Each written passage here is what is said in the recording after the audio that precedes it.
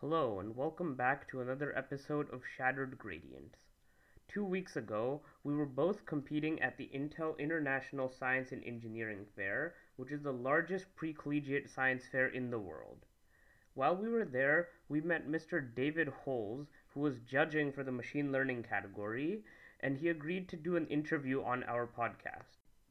Mr. Holes is the founder and CTO of the tech company Leap Motion, which develops hand tracking devices for AR and VR applications. Hi. Hello, Mr. Holes. So, would you mind introducing yourself a little bit? Thanks for coming on our podcast. Sure. My name's David Holes. I'm the co-founder and CTO at Leap Motion. We do all the hand tracking that you see is probably from us. So, you know. We've heard of your product, it's really cool, and I'm sure many of the listeners have probably tried it as well. So, how did you get your start in this field? um, so I was an ICEF contestant in, gosh, I don't remember what the exact year was. It was probably like 2006 or 7. Really long time ago, back when there were dinosaurs. and well, I was actually tracking sounds in I was actually tracking sounds in three-dimensional space. So I was really interested in tracking, and part of it was human-computer interfaces, like how do we interact with computers. And originally I wanted to like track hands with like dolphin sonars through air or something, but like I couldn't figure out how to do it. So I'm like, let's just track something. So I'll track sounds, and so I actually had a microphone array built into my science fair board, and then it would actually, as we talked about the project and we moved around the board, it would actually show us in 3D from our voices moving around. Really It was really cool. cool. It was really cool. I was in physics. I got third place. It's hard getting third place here. Let me tell you, these are good projects. Everyone's so good, and got some scholarships. It was great. Some special awards. It was a really good experience. I've been doing science fairs all my life. Actually, it was like I'm like 30 now, and I think I've done 17 science. I've been part of 17 science fairs. Wow. So I did science fairs like first grade, second grade, third grade, fourth grade, fifth grade, sixth grade, seventh grade, eighth grade, ninth grade, 10th grade, 12th grade, and then I started after 12th grade. I had one more science fair was anybody in my county, and so I could just start judging at the county right afterwards. So I started judging every single year, and then I came back to ICEF, started judging at ICEF. So it's like I was born and raised to judge science fair projects. Let me tell you. Yeah, that's super cool. Really cool, yeah. I would imagine that science fair taught you a lot about, how to, build products Build and products, stuff. yeah. Well, what was it like transitioning from science fair to, the world of Silicon Valley? Well, I think it's important to understand that like what you guys are doing at the science fair is like kind of what like any like entrepreneur or inventor or innovator is going to be doing their whole life. You want to do something new somebody hasn't done before. Nobody can tell you how to do it. You have to teach yourself. You have to learn not just one thing, but lots of different types of things. You have to piece it together. You have to be able to sort of independently, kind of keep track of yourself, organize your own research. You have to do lots of tests. You have to have hypotheses. You have to bring it all together, and you have to be able to tell people what you did. And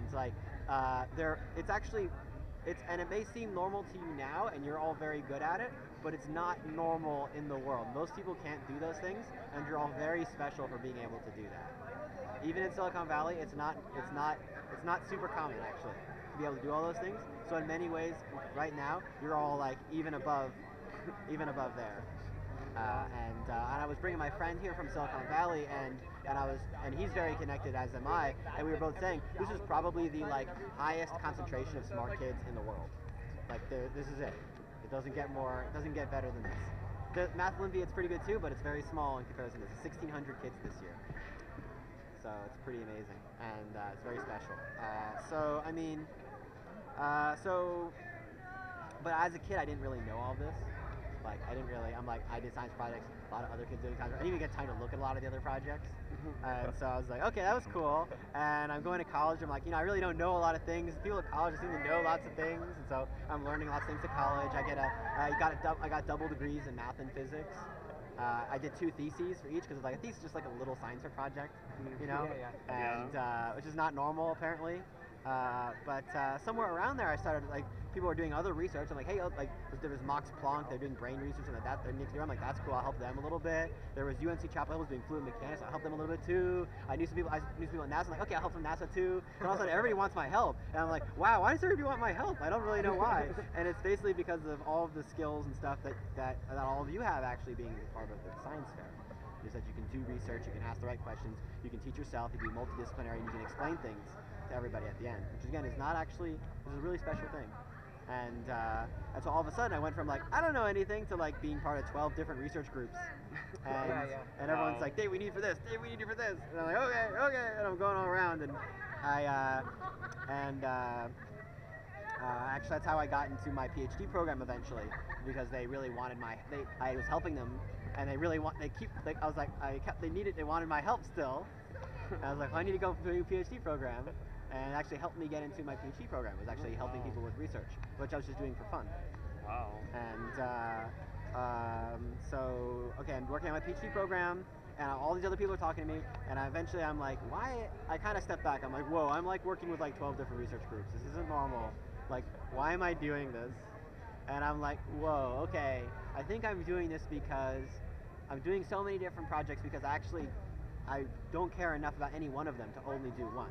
And I said, what I really want is I want to just focus on one thing that I really care about. And I just want to put everything into that. And so I said, well, what do I really want to work on? And one of the 12 projects I was working on in my spare time was actually a hand tracking, but it wasn't for anybody. It was just for me.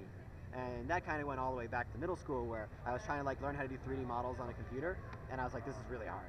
And I was like, well, why is this hard? Like, I can go to art class, I can build stuff with my hands. That's not hard. And computers, there's lots of stuff on computers that's 3D. So computers should be okay too. There's nothing wrong with me, there's nothing wrong with computers, so what's going on? It's like, well, something must be breaking down in between me and the computers, which is the way that they interact. And I realized it doesn't matter how smart we are or how powerful technology is, what we do together fundamentally comes from how we interact, and that the interaction between people and computers has become one of the biggest limitations in people and technology in the world, and I wanted to work on that. And that's why I was passionate. I really want to just focus on that.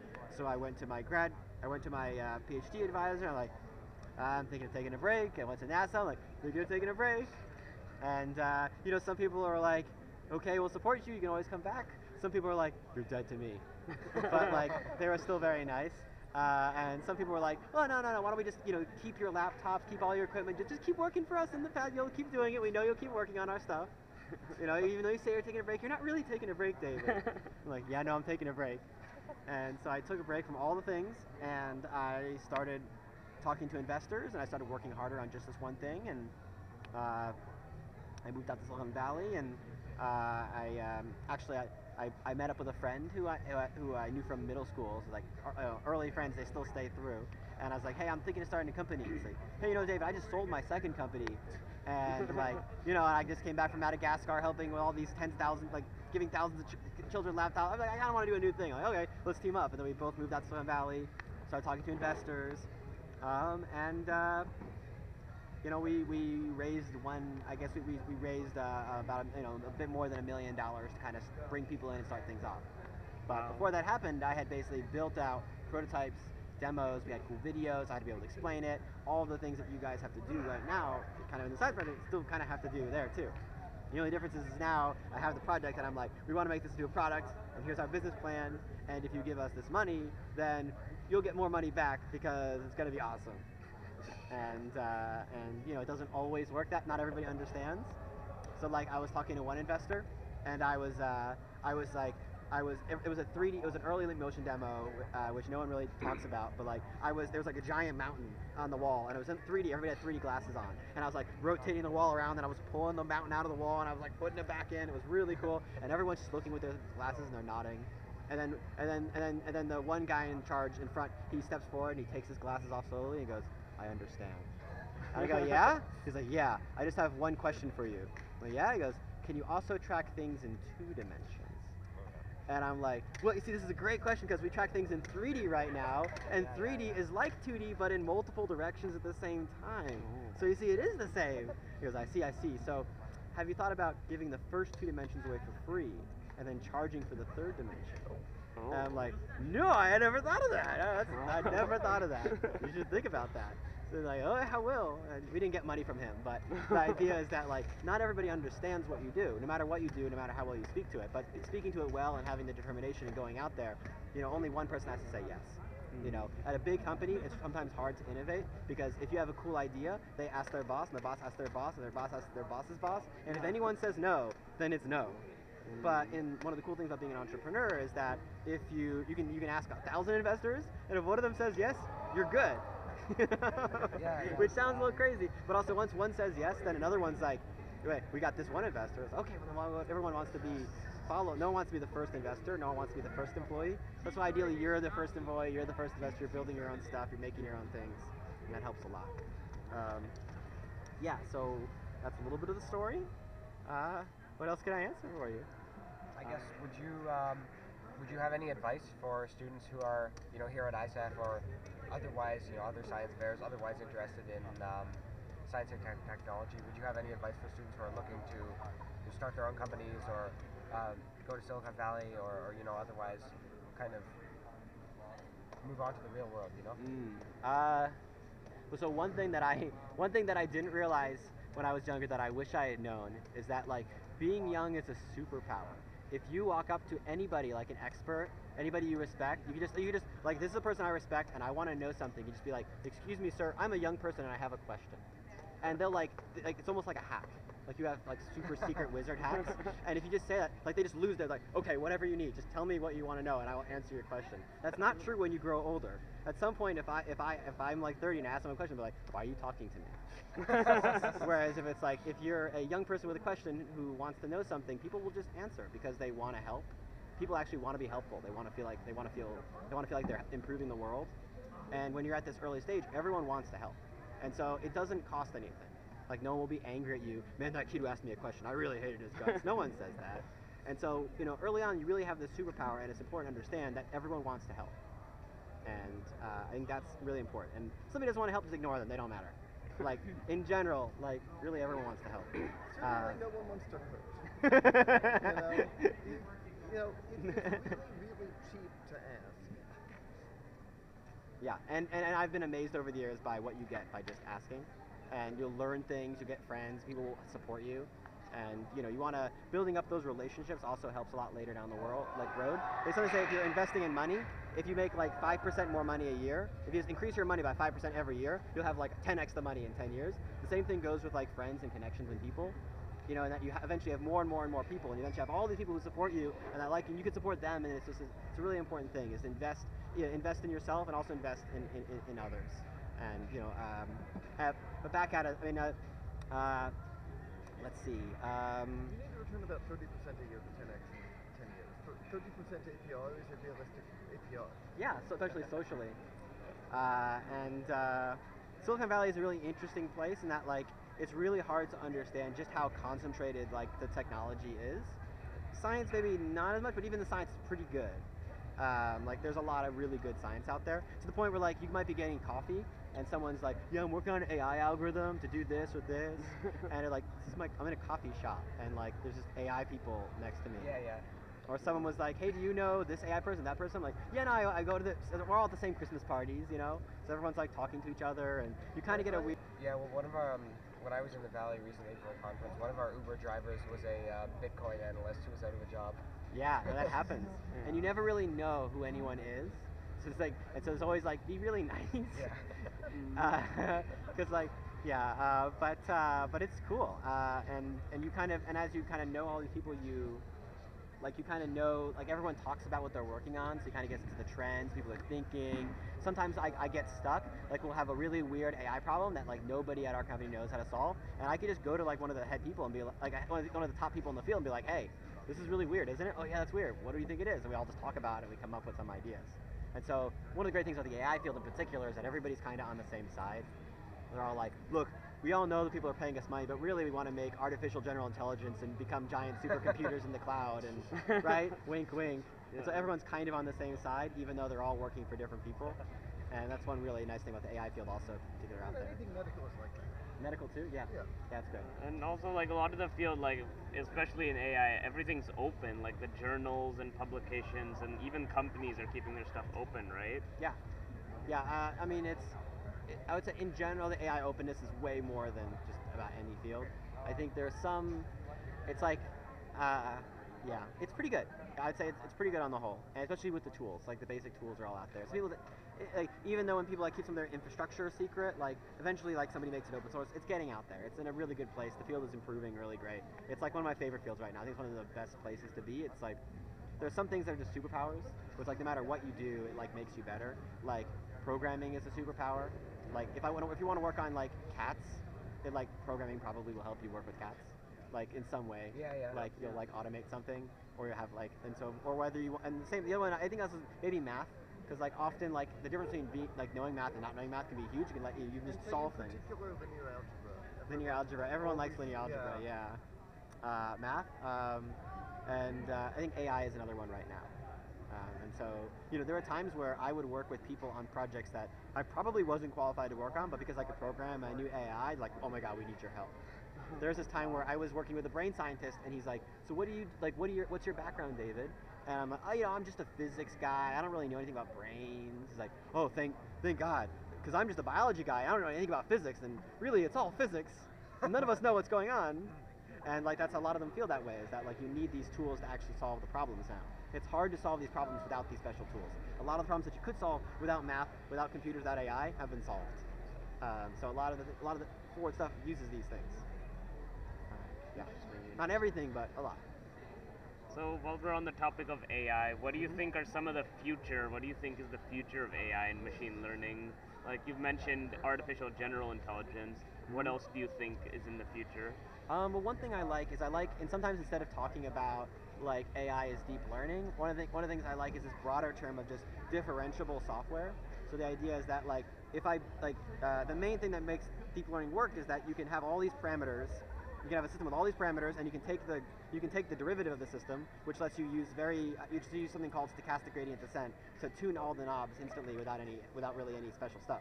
And so because you can take the gradient, you can optimize everything automatically. And that's not just true for like a big matrix of numbers. It can also be true. You can have it can be any piece of software that is written in a way that lets you take the derivative of it.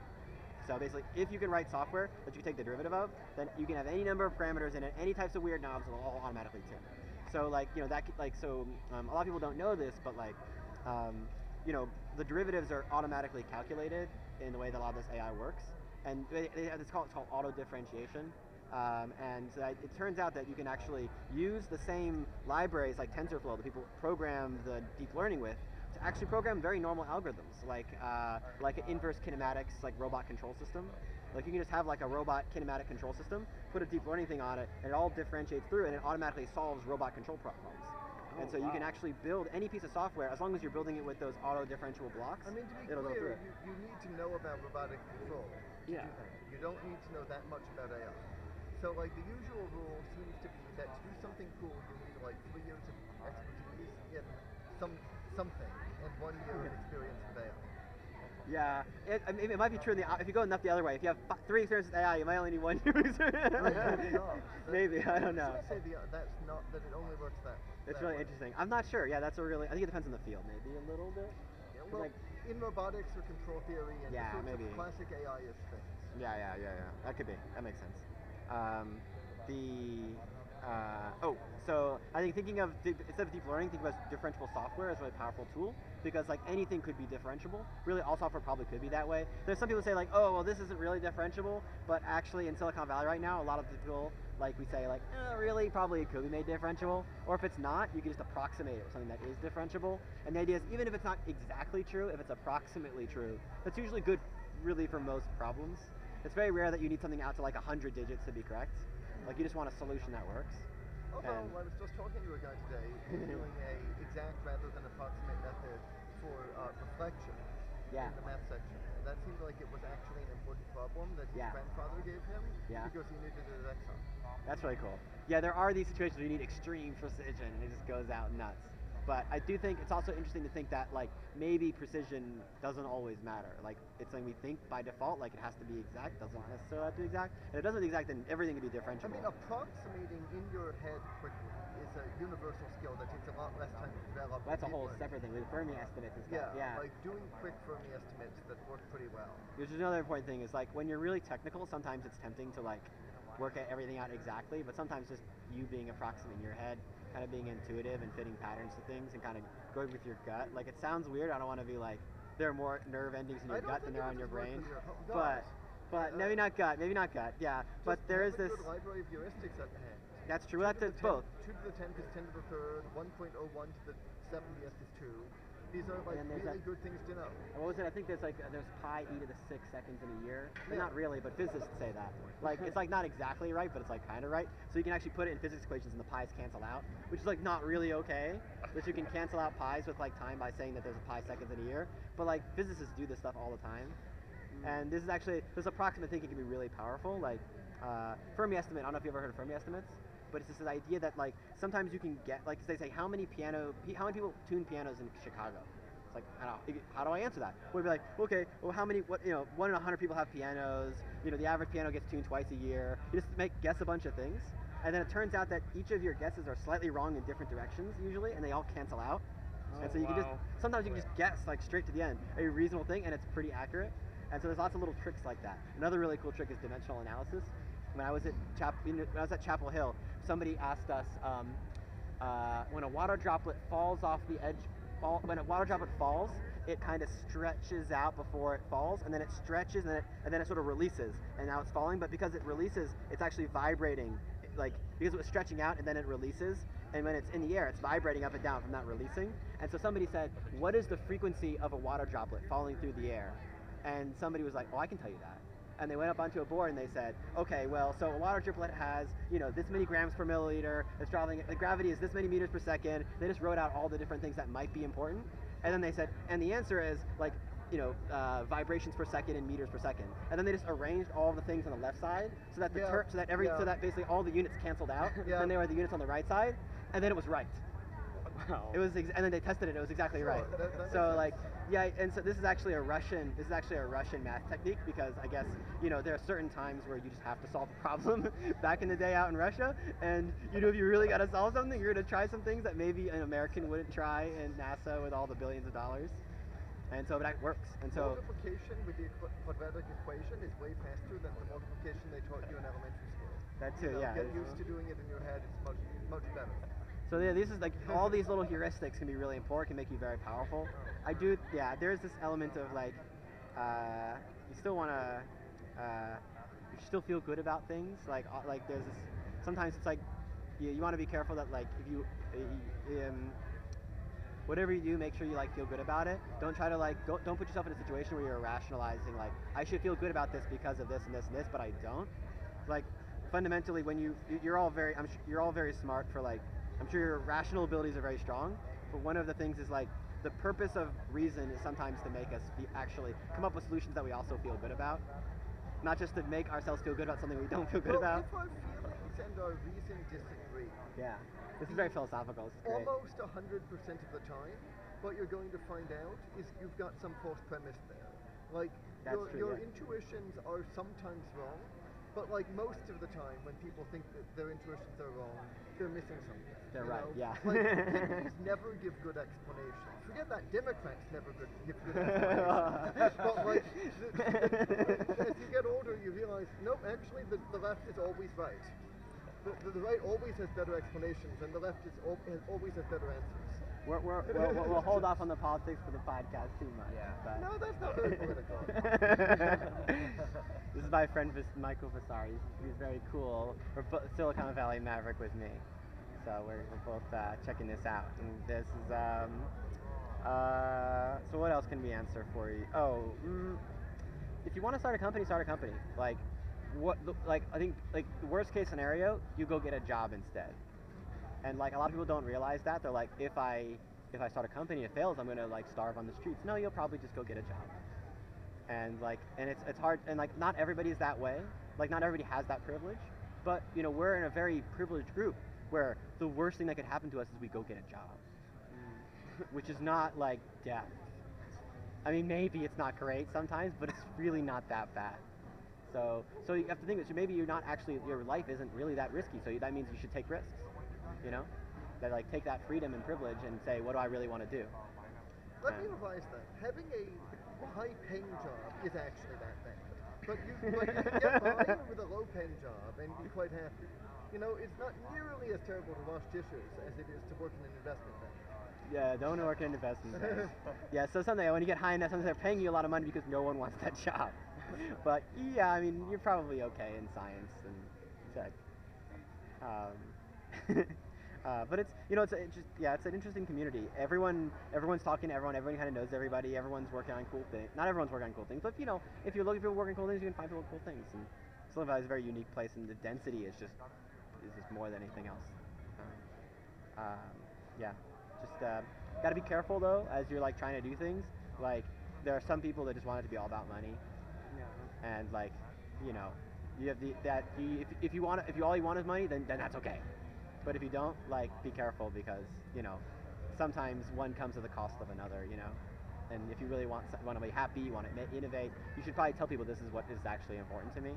Also, there are a lot of people who are actually just horrible, and they say that they're all about money, but you can tell the difference because they don't have that much money. So, like, people who, like, are 80 years old and are working 60-hour weeks and have billions of dollars, those guys are probably all about money. But people who, like, talk about money all the time and don't have a lot of money but are, like, usually terrible to people, they're going to continue not having money and continue being terrible to people, and you'll probably think that they're rich, especially when you're young and 10 million seems like a lot of money. But you can pretty much get 10 million just by being a liar. Yeah, well, that's an interesting thing about Silicon Valley is there is money sort of flowing everywhere. So, like, and money itself becomes no longer a metric of success or anything working right. Sometimes you can just be like, yeah, just really charismatic, and you'll have as much money to do whatever you want. But then the problem is, at some point, that's not actually what you want. Unless it is, but, you know, it's, so just, money is not necessarily a metric of success, you know, of course. So you have to figure out what's really important to you, and just make sure everyone knows that, and really keep true to that, you know.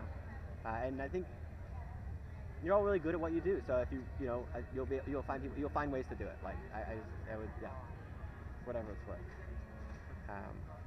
Anything else? Oh, another thing I think is really cool. Let's talk about AI for a little bit. So, can you talk about a few more trends in AI that you've noticed lately? There's these two big philosophical ideas right now. Some people are starting to say that we've actually solved a lot of the major problems. It's just about having more compute and more data. And if we build really big computers and put in a lot of data, like a lot of things that we think are hard are actually just not hard. They'll just be solved. Yeah. And then there's another group of people that say, actually, we don't understand anything. And the biggest problem is that we don't even have ways of measuring intelligence. And that basically our benchmarks are like, do we see it's a cat or a dog? But there's no problem solving, there's no planning.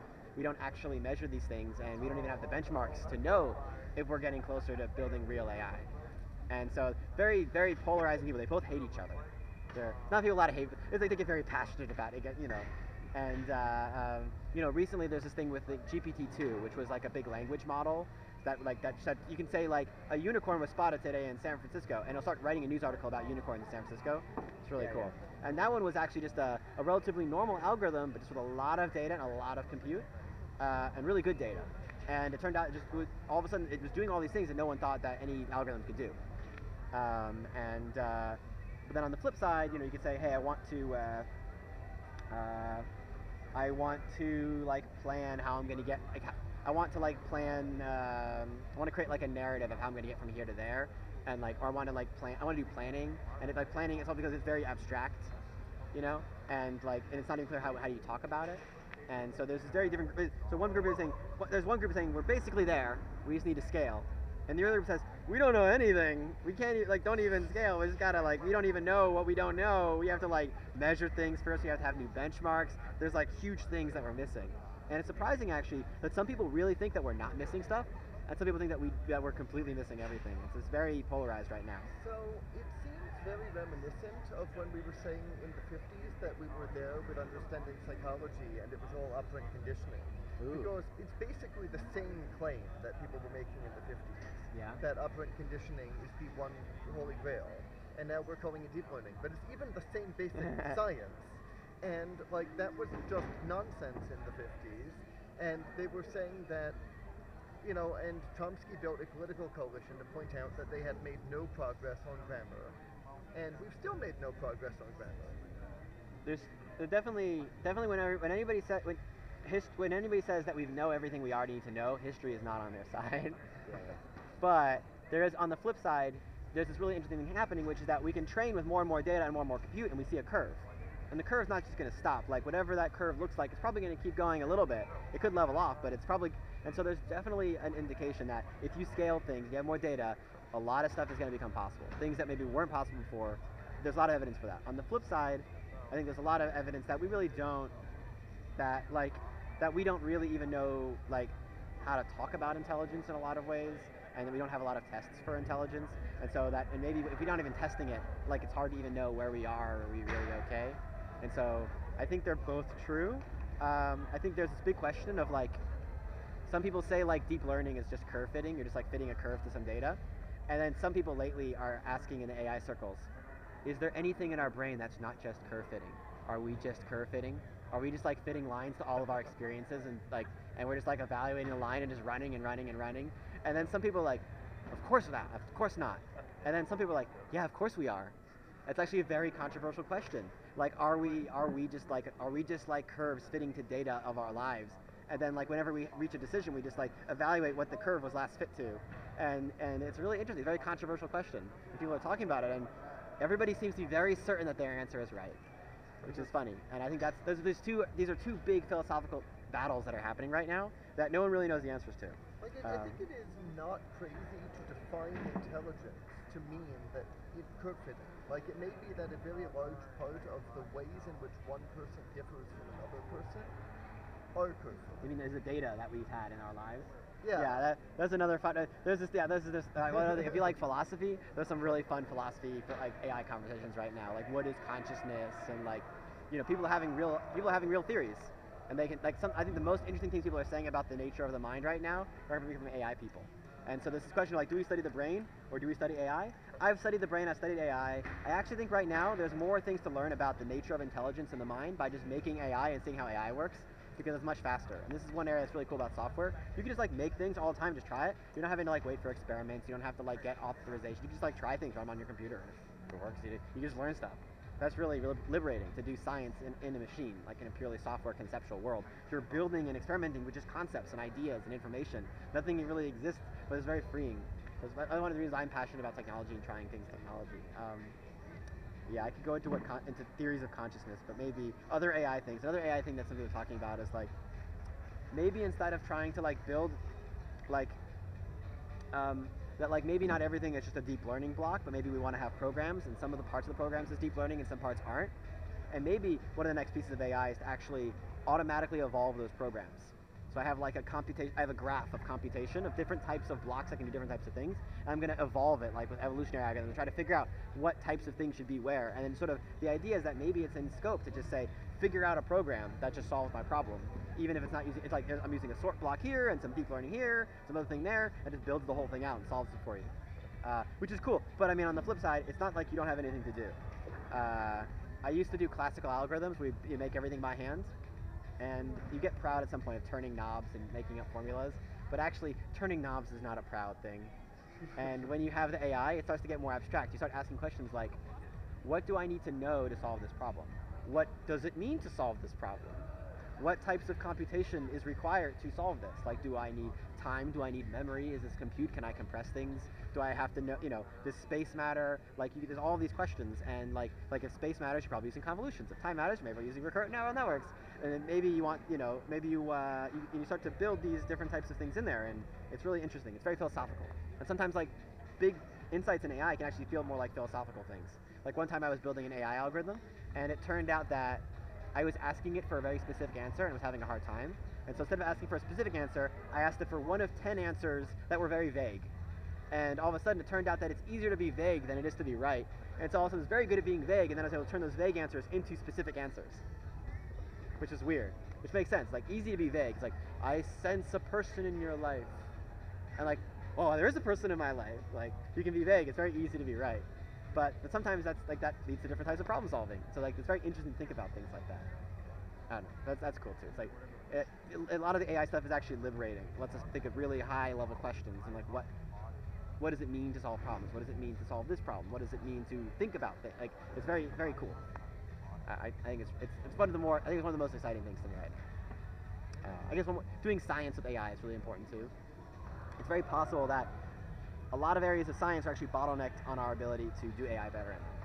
Because sometimes like find a problem, fix a problem, find a problem, fix a problem. Sometimes there's too many problems. You want to have something to solve all the problems, collect all the data, figure things out. And it's very possible that robots will be inventing new materials and new structures just by basically evolving and figuring out things on their own. And it's maybe the best way to solve a problem, maybe to build a machine to solve that problem. And that's a very different way of looking at things. Or just gather all the data and then let it come out of the data. But don't necessarily try to figure out, I want one test that tells me an answer. Say, I want to gather just a billion data things and then just do a lot of analysis and then it'll just fall out. So lots of new ways of approaching problems right now that are really exciting. People are talking about all these things out there. It's like they're discovering new drugs and materials and maybe we'll figure out how to do room temperature superconductors by just having an AI algorithm that's like looking at all the things and then doing experiments on its own, like a little AI scientist. That would be pretty interesting, but what do you think about like the issues of having overfitting or the network? Like with AI, there's always issues of it not actually knowing if a solution is good, whereas a human would instantly know whether they're being tricked or whether they're actually looking at a solution. Yeah, it's really interesting. I think that when you put the human and AIs in exactly similar situations, the AIs work the same or better. I think sometimes it's hard to distinguish. Like when you see something that you know is wrong and the machine thinks is not wrong. The question is, what do I know that it doesn't? And sometimes what it means is that you have information from somewhere else in your life. But like when you go to a totally new domain that like you don't have information on and the AI also doesn't have information on, often it'll actually do as good or a better job. But I think when you have knowledge that the machine doesn't, the question is, how do I imbue in that knowledge and those principles into the machine so that it also knows the things that I know? So like for example, like data augmentation is a thing. Like if rotating the object makes it not work, then rotate the images a bunch and so that way it knows the things to rotate. Yeah. So a lot of it's about how do I build my knowledge into the program is the question. Don't build too much knowledge into the program because sometimes it might not be right.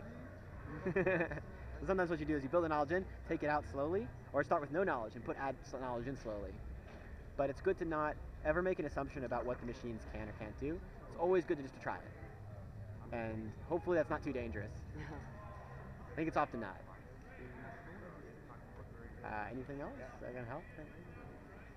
Yeah, I guess thank you. This was, you've had some really great insights. I will have a lot to think about. Yeah, great questions. Thank you so much for coming on, and thank you for judging here too. Oh, no problem. Yeah. Yeah, this is great.